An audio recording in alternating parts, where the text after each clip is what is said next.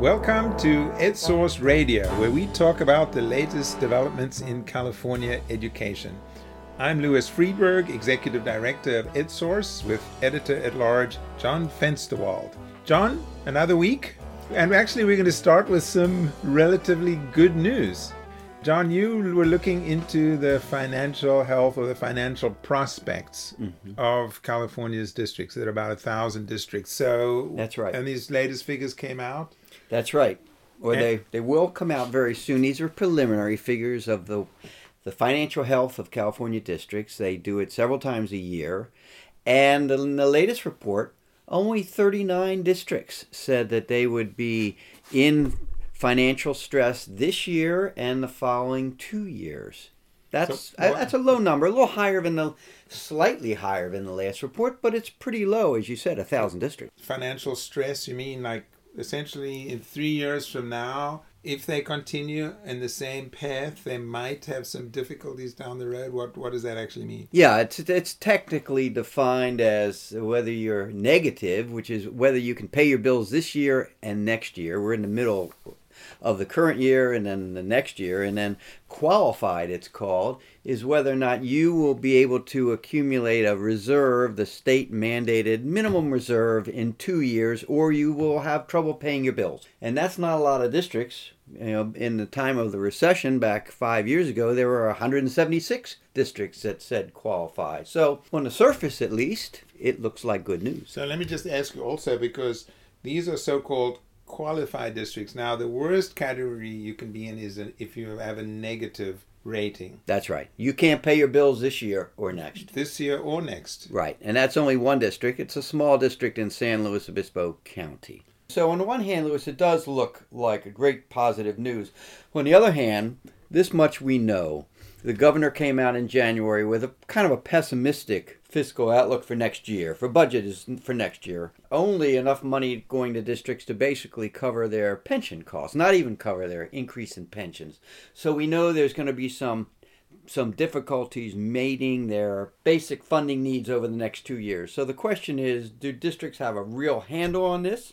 Or are they hoping that the governor's May revised budget will come out with $2 billion more? Maybe some districts are counting on that. Or maybe, we're entering a time of transition, whereas the last 3-4 years, we're used to big increases in school budgets because of the resurgent economy. And now we're entering to what's sort of a transition period where we can't expect that much money.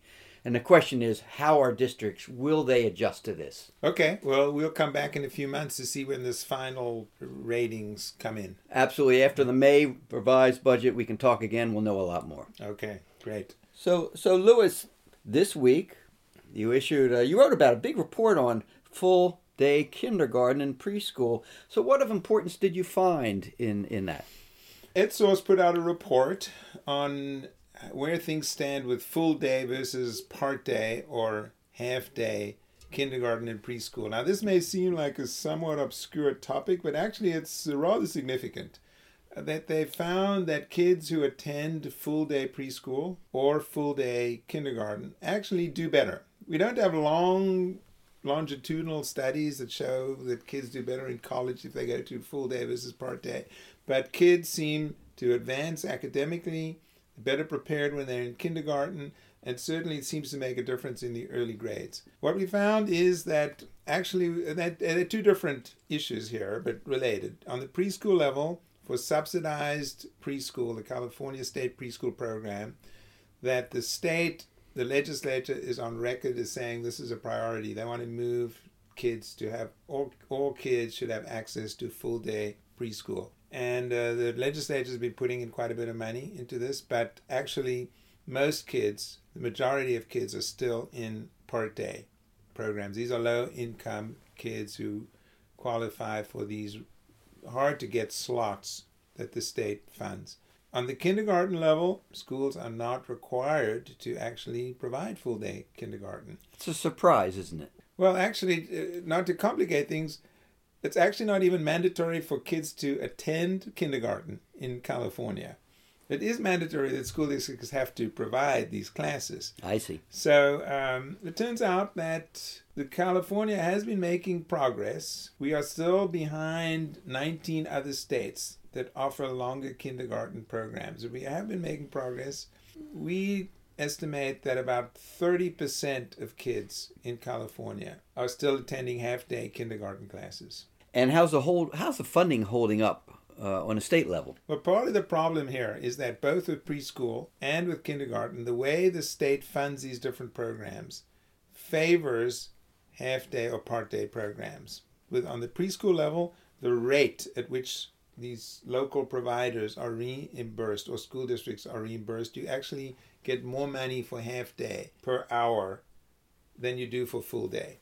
That's an inequity that should be somehow fixed. Right. On the kindergarten level, school districts get paid for a full day rate, even if they offer a half-day program. If they want to offer full-day programs, that involves extra teachers, they need extra classroom space, that they have to find the money somewhere in their school budget. It doesn't come out of the ADA, the average daily attendance funding, which is the way kids are funded.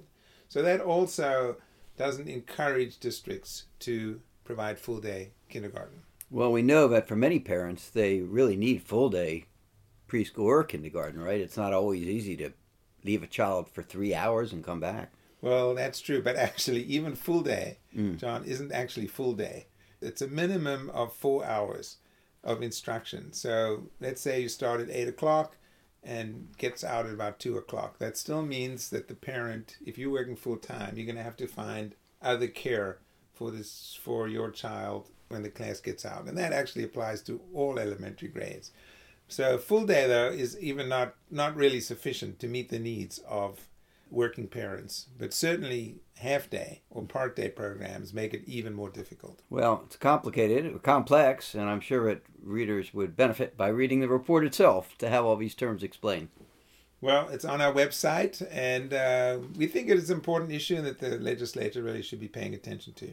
Turning to another subject, Secretary of Education Betsy DeVos. We've been following what she's been saying, trying to read the tea leaves as to what she's going to do in her new job. So this week she had an appearance. I think she made an interesting comparison, I hear. Louis, what was that all about? Well, she went to an event at the Brookings Institution where Russ Whitehurst, who used to work for the Bush administration, came out with an annual report on school choice programs, the growth of school choice, and they ranked all of these programs, rated states based on how far along they are in terms of school choice programs. So she gave the most extensive remarks, I would say, on school choice. Obviously, this is something they are still pushing. This is not going to go away.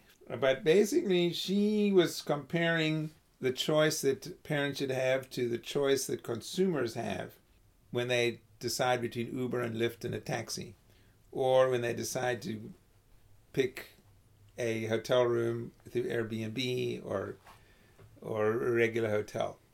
What do you think of that analogy? It seemed a little simplistic because obviously choosing a school is a lot more complicated than picking between a ride service and a taxi. Although that was precisely her point. She was saying that if consumers have choices for something as basic as how to get from point A to point B, they should have more choices for something as fundamental as where your kids go to school. But at the same time, it did seem to gloss over a lot of the complexities. I will say that Russ Whitehurst, in his remarks, did point out that while there's huge growth in school choice in many states, this is not a panacea. And you can have good school choices and you can have bad school choices. So in fact, he did ask her, there was a Q&A after her remarks. He asked her about how do you hold these schools, private schools, also charter schools, but how do you hold them accountable? And she really didn't have a very good answer. She initially said, well, it's the parents would hold them accountable, but didn't say how they would be held accountable. And then she did say something about, well, they have to release their test scores. Now, California is trying to assess schools on much broader measures than tests. That may not be the best way to hold schools accountable, but it is also true that private schools are not required to release test scores. That it would be something to pursue, whether she would be serious about requiring private schools to release the test scores of their students. It'd be interesting whether private schools are even interested in taking the money if they were required to give the tests. Speaking of test scores and accountability, Louis, that brings up to me the California School Dashboard, and that's one of the things that I'm going to be looking at. The dashboard is that the display that they came up with the different colors that measures school districts on different exactly measures. Right. More test than scores, dropout rates, etc. Yep, graduation rates, suspension rates, more than just test scores, and it's all in colors from red to blue, 5 different colors. And one of the things I'm looking at is to the numbers of schools and districts that were in each color and how they got to be that way. And I'm finding some interesting things. Finding really that when you design a system like this for several different purposes, one is for accountability purposes, to assign assistance to low-performing schools, those that are in red and orange. It's a little different than if you're designing it to inform parents as to how their schools or districts are doing.